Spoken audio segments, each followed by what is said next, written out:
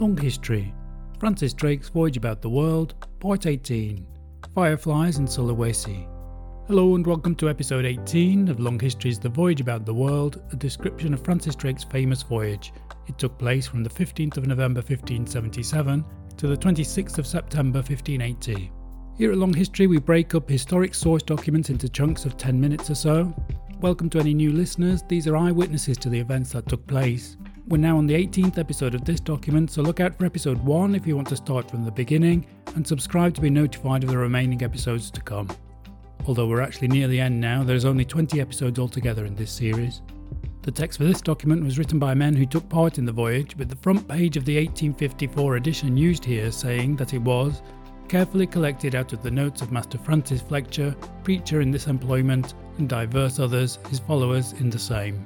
We've now reached November 1579, and in this episode Drake is 2 years into his journey around the world. Forced to abandon his ambitions to find a northern route around the Americas, he crossed the Pacific and is now in Indonesia, in what was once known as the Spice Islands, specifically Ternate. On this island they meet the king. In this episode they also meet a Chinese man who claims to have links to the Chinese crown. Drake and his men eventually move on, reaching another island that is today part of Indonesia, called Sulawesi, or Celebes in this document. As this episode begins, a representative of Francis Drake is meeting with the King of Ternate. As thus he sat in his chair of state, at his right side there stood a page with a very costly fan, richly embroidered and beset with sapphires, breathing and gathering the air to refresh the king, the place being very hot, both by reason of the sun and the assembly of so great a multitude. After a while, our gentlemen, having delivered their message and received answer, were licensed to depart, and were safely conducted back again by one of the chief of the king's council, who had charge from the king himself to perform the same. Our gentlemen, observing the castle as well as they could not conceive it to be a place of any great force. 2 only cannons there they saw, and those at that present untraversable because unmounted.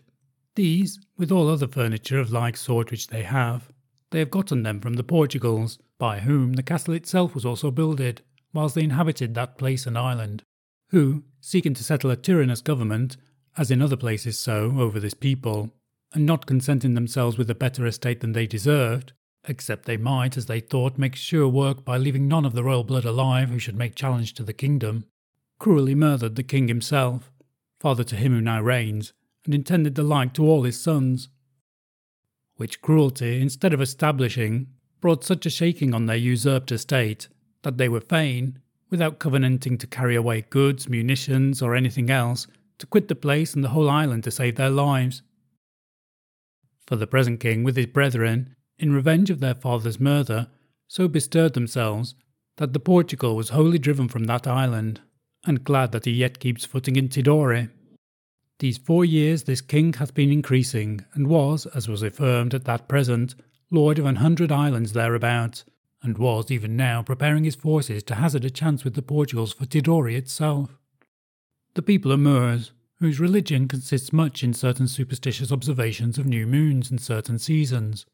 with a rigid and strict kind of fasting. We had experience hereof in the Viceroy and his retinue, who lay aboard us all the time for the most part during our abode in this place, who during their prescribed time would neither eat nor drink, nor so much as hold a cup of water in the day, so zealous are they in their self-devised worship, but yet in the night would eat 3 times, and that very largely. This Ternate stands in 27 minutes north latitude. While we rode at anchor in the harbour at Ternate, besides the natives there came aboard us another, a goodly gentleman, very well accompanied, with his interpreter, to view our ship and to confer with our general. He was apparelled much after our manner, most neat and court-like, his carriage the most respective and full of discreet behaviour that ever we had seen. He told us that he was himself but a stranger in those islands, being a natural of the province of Pagia in China, his name Pausaus, of the family of Hombu, of which family there had 11 reigned in continual succession these 200 years, and King Bonog, by the death of his elder brother, who died by a fall from his horse, the rightful heir of all China, is the 12th of this race. He is 22 years of age, his mother yet living. He hath a wife, and by her 1 son. He is well beloved, and highly honoured of all his subjects, and lives in great peace from any fear of foreign invasion. But it was not this man's fortune to enjoy his part of this happiness, both of his king and country, as he most desired.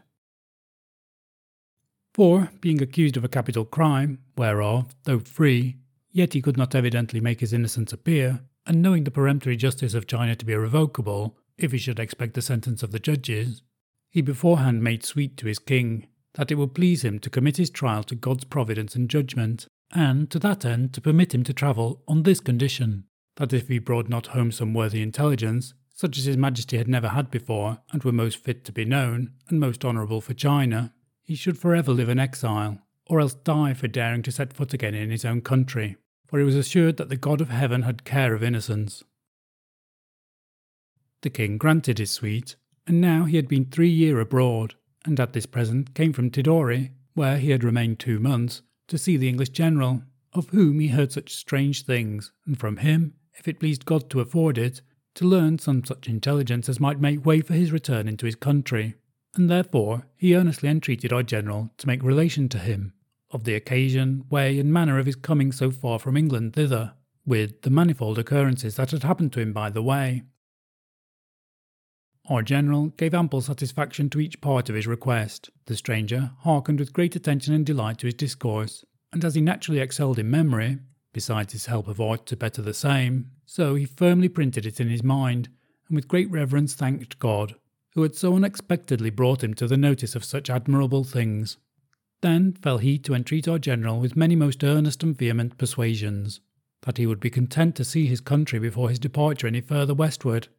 that it should be a most pleasant, most honourable, and most profitable thing for him, that he should gain hereby the notice, and carry home the description of one of the most ancient, mightiest, and richest kingdoms in the world. Hereupon he took occasion to relate the number and greatness of the provinces, with the rare commodities and good things they yielded, the number, stateliness, and riches of their cities, with what abundance of men, victuals, munition, and all manner of necessaries and delightful things they were stored with, in particular touching ordnance and great guns, the late invention of a scab-shined friar amongst us in Europe. He related that in Sun Tien, by some called Chin Sai, which is the chief city of all China, they had brass ordnance of all sorts, much easier to be traversed than ours were, and so perfectly made that they would hit a shilling, above 2,000 years ago, with many other worthy things which our general's own experience, if it would please him to make trial, would, better than his relation, assure him of. The breeze would shortly serve very fitly to carry him thither, and he himself would accompany him all the way. He accounted himself a happy man that he had but seen and spoken with us. The relation of it might perhaps serve him to recover favour in the country. But if he could prevail with our general himself to go thither, he doubted not but it would be a means of his great advancement, and increase of honour with his king. Notwithstanding, our general could not on such persuasions be induced. And so the stranger parted, sorry that he could not prevail in his request, yet exceeding glad of the intelligence he had learned. By the 9th of November, having gotten what provision the place could afford us, we then set sail, and, considering that our ship, for want of trimming, was now grown foul, that our cask and vessels for water were much decayed, and that divers other things stood in need of reparation, our next care was, how we might fall with such a place where with safety we might a while stay for the redressing of these inconveniences. The calmness of the winds, which are almost continual before the coming of the breeze, which was not yet expected, persuaded us it was the fittest time that we could take. With this resolution, we sailed along till November the 14th, at what time we arrived at a little island, to the southward of Celebes, standing in 1 degree 40 minutes towards the pole Antarctic, which, being without inhabitants, gave us the better hope of quiet abode. We anchored, and finding the place convenient for our purposes, there wanting nothing here which we stood in need of, but only water, which we were fain to fetch from another island somewhat farther to the south, made our abode here for 26 whole days together. The first thing we did, we pitched our tents and entrenched ourselves as strongly as we could upon the shore, lest at any time, perhaps, we might have been disturbed by the inhabitants of the greater island, which lay not far to the westward of us.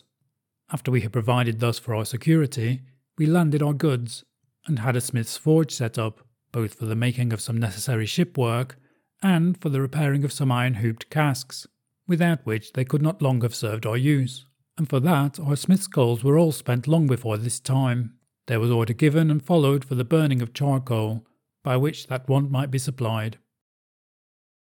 We trimmed our ship, and performed our other businesses to our content, the place affording us not only all necessaries, which we had not of our own before thereunto, but also wonderful refreshing to our wearied bodies,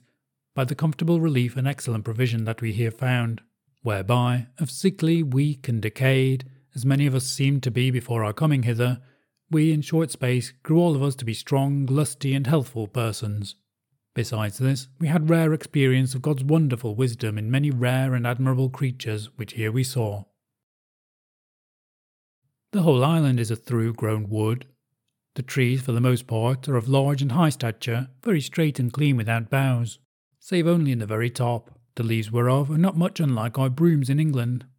Among these trees, night by night, did show themselves an infinite swarm of fiery-seeming worms flying in the air, whose bodies, no bigger than an ordinary fly, did make a show, and give such light as if every twig on every tree had been a lighted candle, or as if that place had been a starry sphere.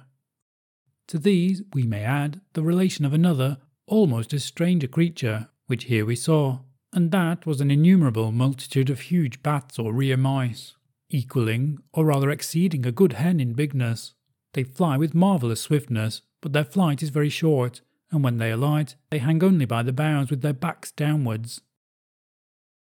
Neither may we, without ingratitude, by reason of the special use we made of them, omit to speak of the huge multitude of a certain kind of crayfish, of such a size that one was sufficient to satisfy 4 hungry men at a dinner, being a very good and restorative meat, the especial mean, as we conceived it, of our increase of health.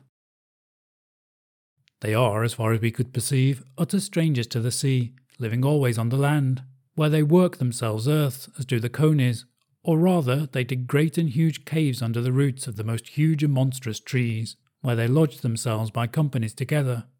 Of the same sort and kind we found in other places about the island Celebes, some that, for want of other refuge, when we came to take them, did climb up into the trees to hide themselves, whither we were enforced to climb after them, if we would have them, which we would not stick to do rather than be without them. This island we called Crab Island. All necessary causes of our staying longer in this place being at last finished, our general prepared to be in a readiness to take the first advantage of the coming of the breeze or wind which we expected, and having the day before furnished ourselves with fresh water from the other island, and taken in provision of wood and the like, December the 12th we put to sea, directing our course toward the west. The 16th day we had sight of the island Celebes or Celebes, but having a bad wind, and being entangled among many islands, encumbered also with many other difficulties and some dangers, and at last meeting with a deep bay, out of which we could not in 3 days turn out again, we could not by any means recover the north of Celebes, or continue our course farther west, but were enforced to alter the same toward the south, finding that course also to be both difficult and very dangerous by reason of many shoals which lay far off, here and there among the islands,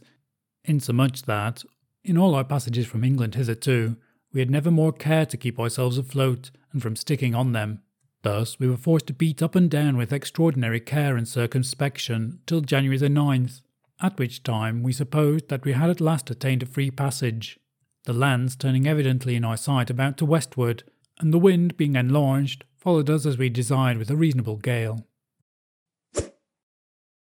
After their adventures in Ternate, Drake and his crew move on, reaching an island they called Celebes, today principally known as Sulawesi.